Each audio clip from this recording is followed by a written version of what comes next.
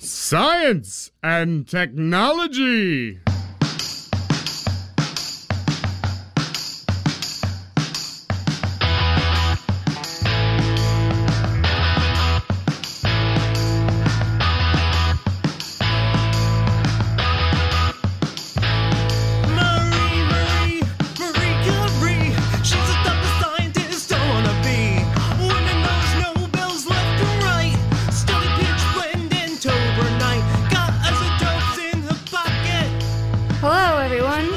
Co-host Bethany. And I'm your co-host and husband and number one fan of Bethany, John. And this is Steampunks. Boop boop. Do they do music? No, that was my announcement noise. That was your announcement noise? Breaking news. We're not Steampunks. We aren't. We aren't the Steampunks people. We're fake. We are. This is fake news. No, this is not fake news. Fake show. Different Wrong show. Substitute show. We stumbled through a wormhole and have arrived in a different reality where we are not normally the hosts of home viewing, but the hosts of Steampunks.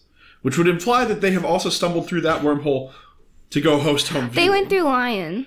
Oh, they went through Lion. Mm-hmm. Yes. Yeah. Hey, everybody. It's Pocket Podcast Network show swap time. Whoop, whoop. Yeah. So we're John and Bethany. We normally host Home Viewing, a movie podcast where we watch all the DVDs and Blu-rays that we own. All of them. All of them. There's so many.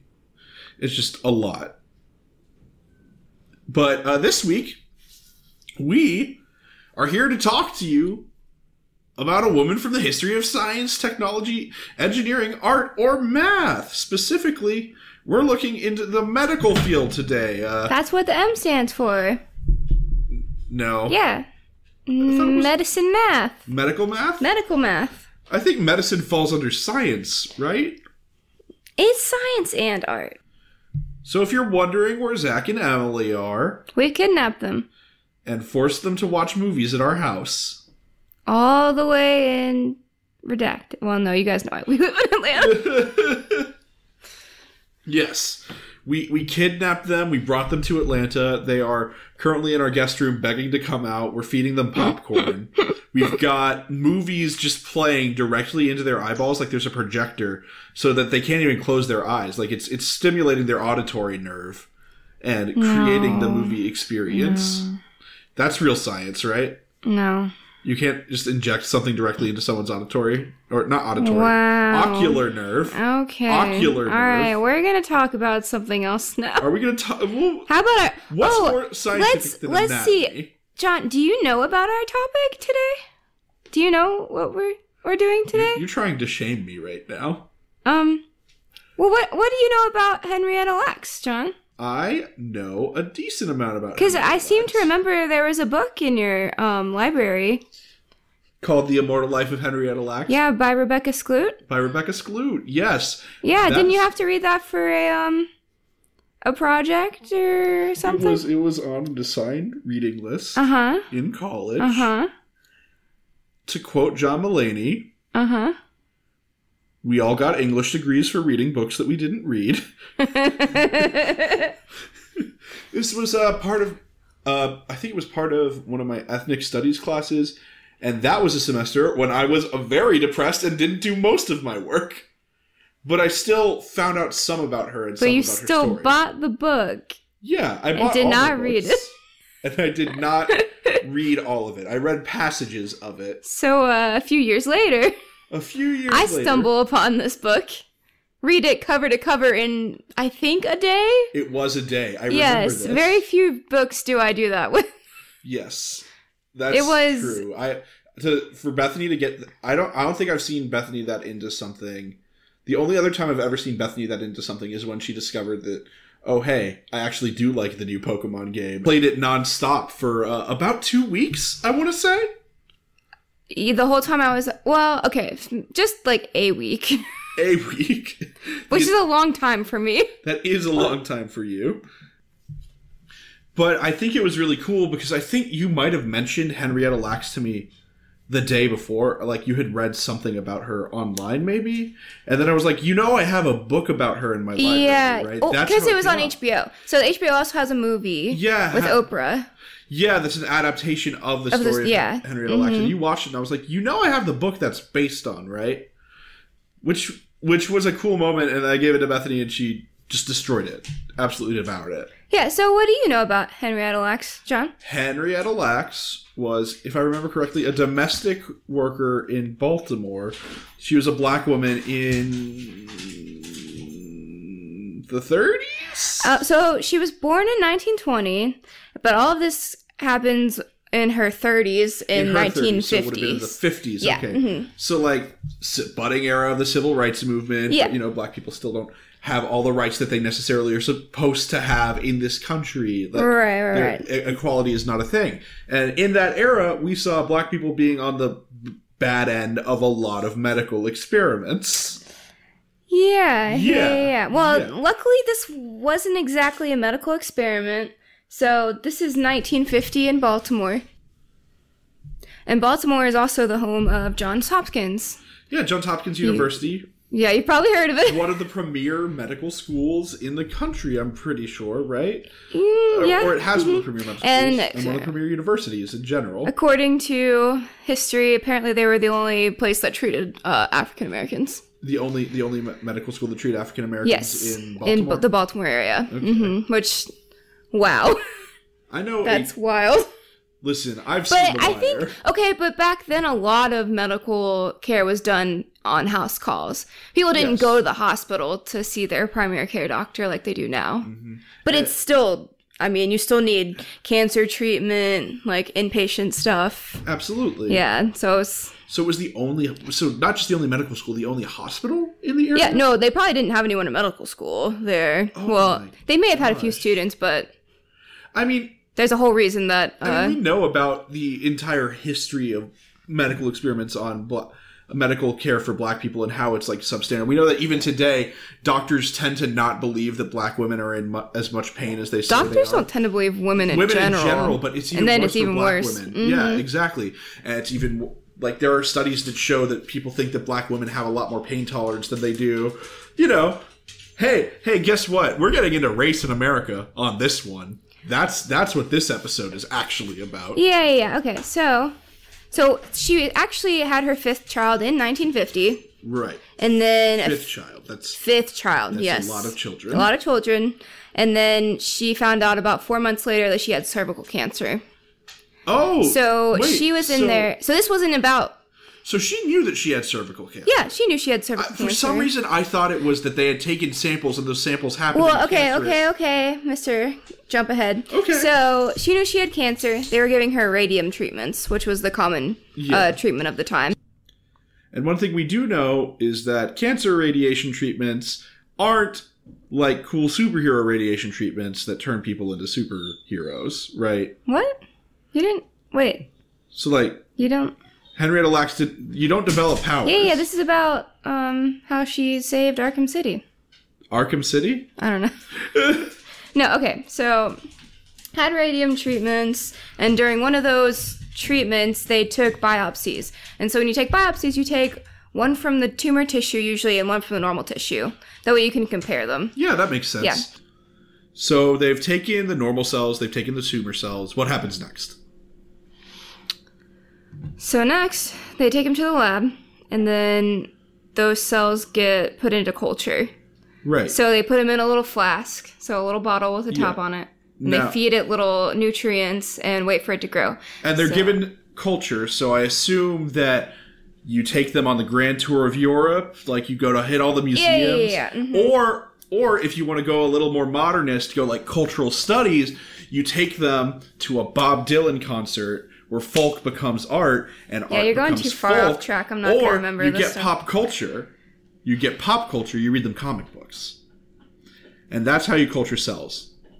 You put them in agar and you read them comic books. No, you don't put them... Okay. Wait, so was I even wrong about the agar? Yes, agar, and... So that's only if you're growing organisms. So that's little like bacteria cultures. Okay. Yeah, no. You're thinking petri dish. I am thinking of a petri dish. Think like bottle of soda like Like an Erlenmeyer liquid. flask? There's liquid in there. There's liquid. And so, in there. because you're literally putting cells, so they're living. So it's like a solution that the cells Yes. are just hanging out in. And it has Okay. nice, tasty treats for them, so they keep growing. So Give normal yourself cells Scooby snacks. only divide about 40 times. They Yeah. only live a few days. Yeah, These cells, literally forever. yeah, They're immortalized. That's what cancer does. and that's what I remember the most is that her cells did not stop dividing. Right, and this is... Okay, so everyone says this is the first one. I don't know if I technically believe it. I feel like it's just the first time a white man said that he did it. But technically this is the first recorded culture. First published. Published culture. Because, science is an arms race. Everyone is doing the same thing. And whoever Publishes first. Publish or perish. Yeah. So, yeah. And then this guy was like, whoa, this is amazing. I'm going to call them HeLa cells. HeLa, a.k.a. Henrietta Henrietta, Lacks. and L.A. for Lax. Yep. And so he was actually pretty cool about it. So one thing that science is really neat about is we like to give stuff away. Yes. We don't need this for money. We want to help people. Yes. For the most part. So he kind of said, hey, colleagues, do you want some of these? And they were like, sure, man. That sounds awesome. And they became the basis for cancer research, and cancer was cured. Yeah. Mm-hmm. We live in a cancer-free, wonderful reality. But you know what we do live free of? What do we live free of? Polio. HeLa cells did you helped say- eradicate polio. I So actually forgot this. So what I think they're I knew this at one point and I forgot it. So their original idea was like, yeah, we'll just pop these monkeys full of virus, because the most common testing monkey is the rhesus monkey, which we won't go into that. But it's sad. Primate testing. They were like, no, we've got these cells that live forever, but are also susceptible to the disease. And So are actually human cells. they and were not just like, primate cells. they were like, well, they are primate cells. Well, yeah, but not non-human primate cells. So I know we're monkeys. no. We're apes. Oh boy. Okay. Anyway. So yeah, they played a really large role in testing out the vaccine and getting that through. Okay. And Henrietta Lacks was accredited with all of this stuff. She was well known. She was an important. She was listed as a co-author in all these papers. She died very close after they took that biopsy, because cancer, cervix cancer is still very not treatable unless you get the HPV vaccine. Yes. Which these cells also really help to create. So both the polio vaccine and the HPV vaccine. And numerous other viral studies. HIV, other stuff.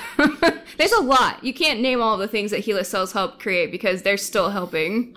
So you say forever. You mean that this sample that was taken in the 1950s is still growing today? Yeah, they don't stop growing. But that's the other problem with it, is that they don't stop growing. And a lot of people were using these cells in conjunction with other cells in their laboratory, and they were getting contaminated. So were doing studies on other cell lines from different cancers, thinking, oh, these do the same thing. This is exactly like the HeLa cells. Turns out it was just the HeLa cells, which is why a lot of labs do genetic testing on their samples. We do it in the brain tumor lab.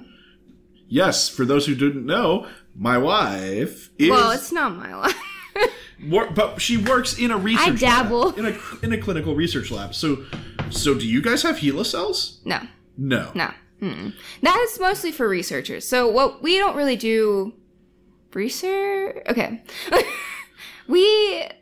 That lab takes the brain tumor samples of patients and cultures them it's a sponsored lab from an organization, which I don't know if I have the rights to discuss or disclose. So we will just generically talk about it in generic terms. Generic hospital and generic lab.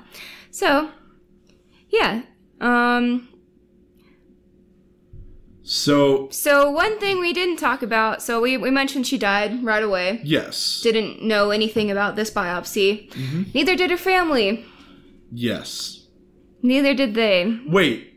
So until 1975, when they came knocking on their door for more samples, not to tell them, oh, hey, your mom did this really cool stuff with her cells. Her cells are immortal. They were like, hey, can we have some samples? And they were like, what? And they were like, oh, yeah, they thought they were going to screen them for cancer. They thought it was cancer related. They just thought, oh, mom, this lady, Henrietta died from cancer, and you're coming to circle back on that. Wait, so what you're saying is that they completely ignored informed consent? Oh, they didn't have informed consent back then. That was not a thing. There was no HIPAA. There was no ethics. Yes.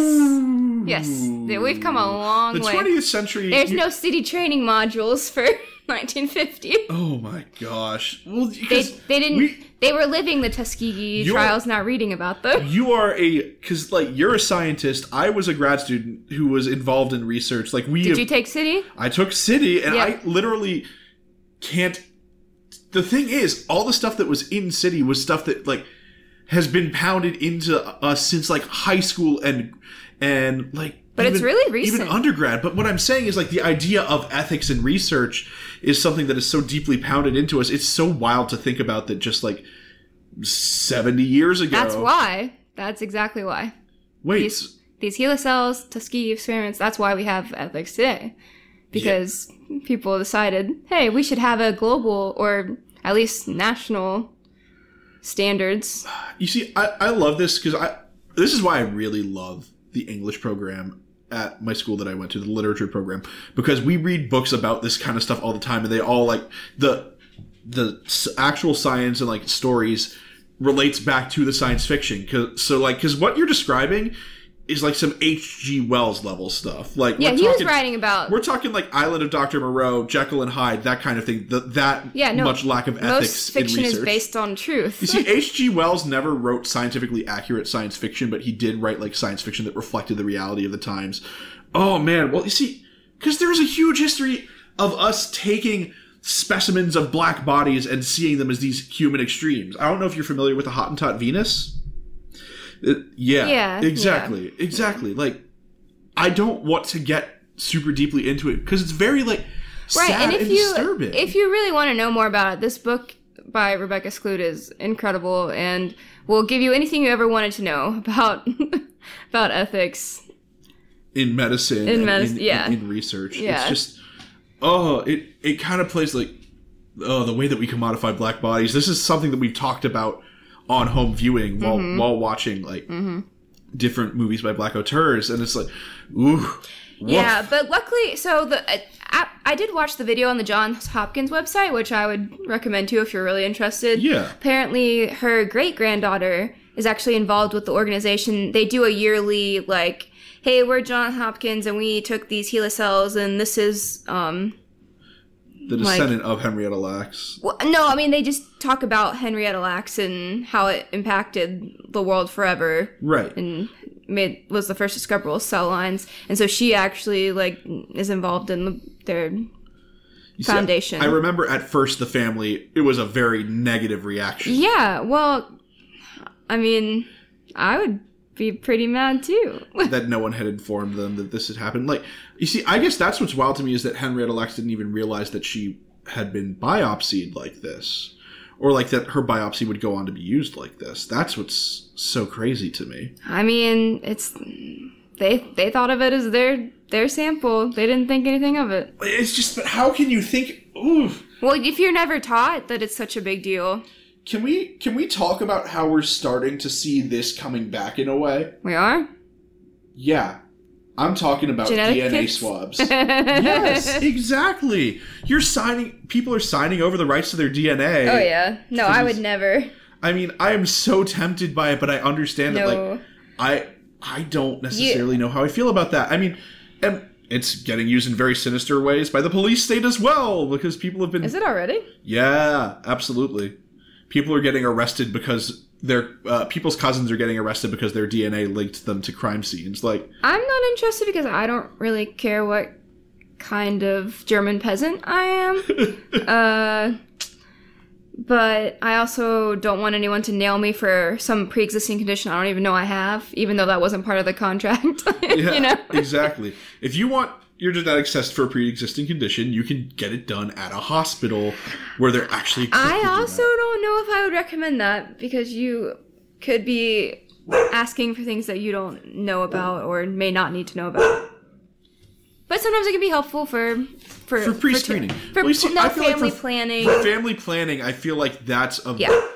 like I feel like genetic counselors are increasingly playing a very important role because we don't want to especially with hereditary diseases like Huntington's, especially like we don't want to end up with a child that has like both recessive genes for like a really bad pre-existing condition that would completely hamper their life necessarily. Not that.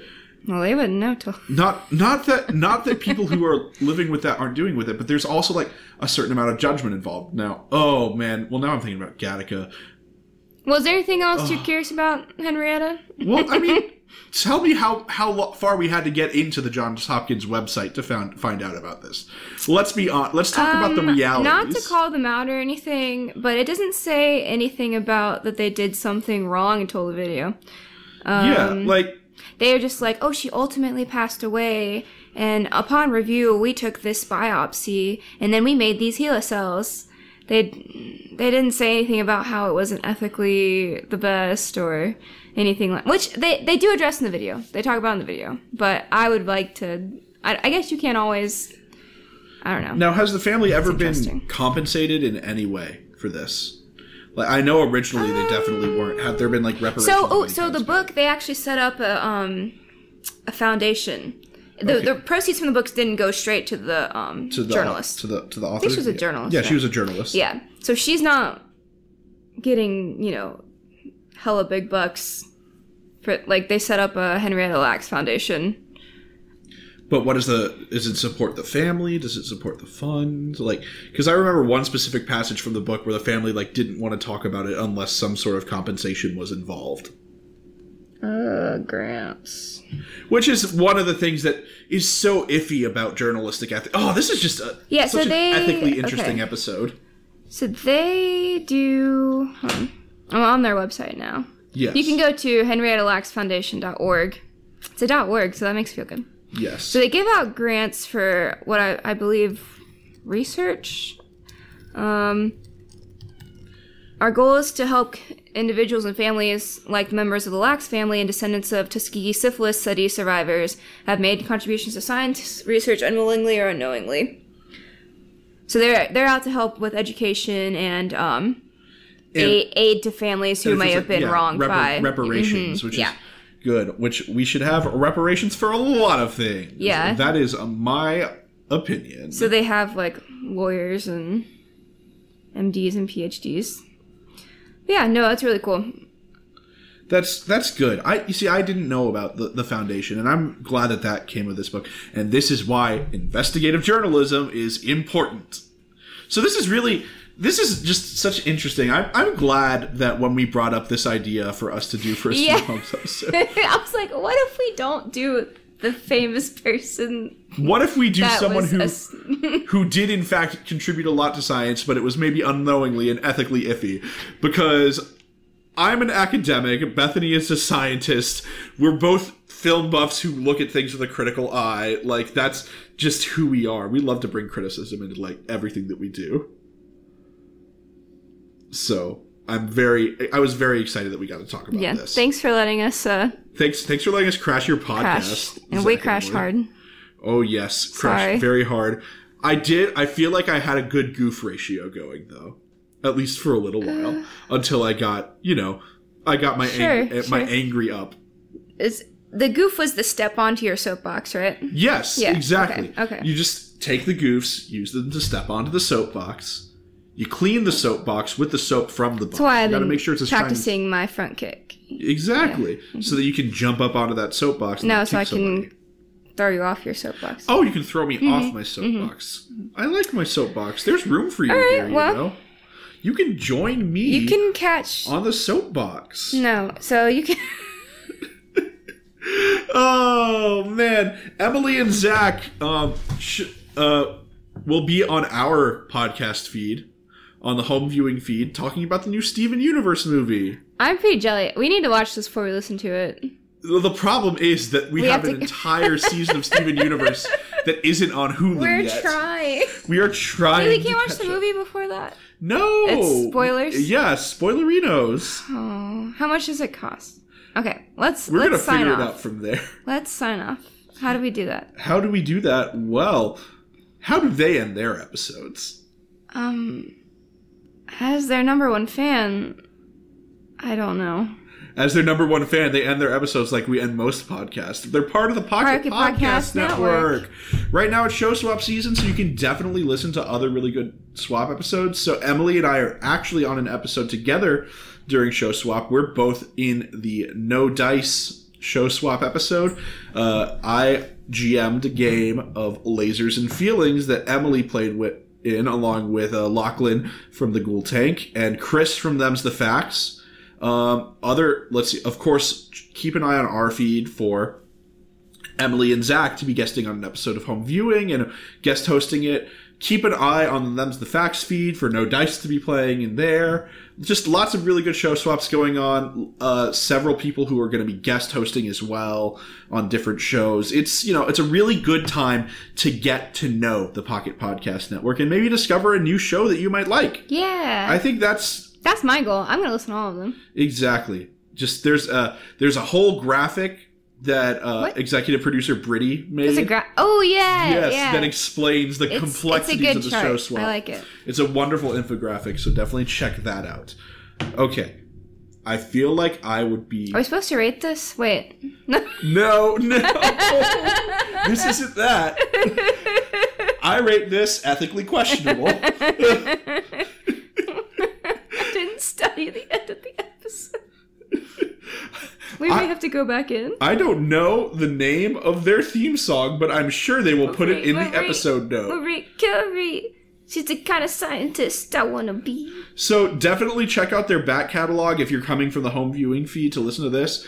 Definitely check out more of this podcast. It's really cool. Good vein. My favorite steampunks is the one about the succulents and there's like a cool like plant lady. Is it Hildegard von Bingen? What? No. I'm just noting that. Oh, there's also the French lady that did like swashbuckling. Because Hildegard von Bingen is just a wonderful, wonderful name. It's a good name. It's a good name. Yeah, Julie Daubigny? Yeah. Daubigny? That one slaps. I studied French. I can pronounce Eliza that. Clover and Louis Jotter, I think, is what I'm thinking of. They went down the Colorado River. The liver? Yes, we explored the liver. We shrunk into our mini submarine. Had to avoid some stones and rapids. All right, let's leave this podcast alone. Let's leave this podcast alone. So, until next time when it won't be us, I'm John. And I'm Bethany. Keep flying, you beautiful, majestic, steam unicorns. Horses. Marie, she's the type of scientist I wanna be. When the nose knows left and right, shut a pitch blend into her night.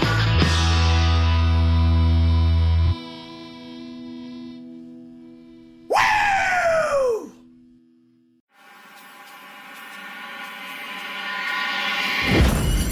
Pocket Podcast Network.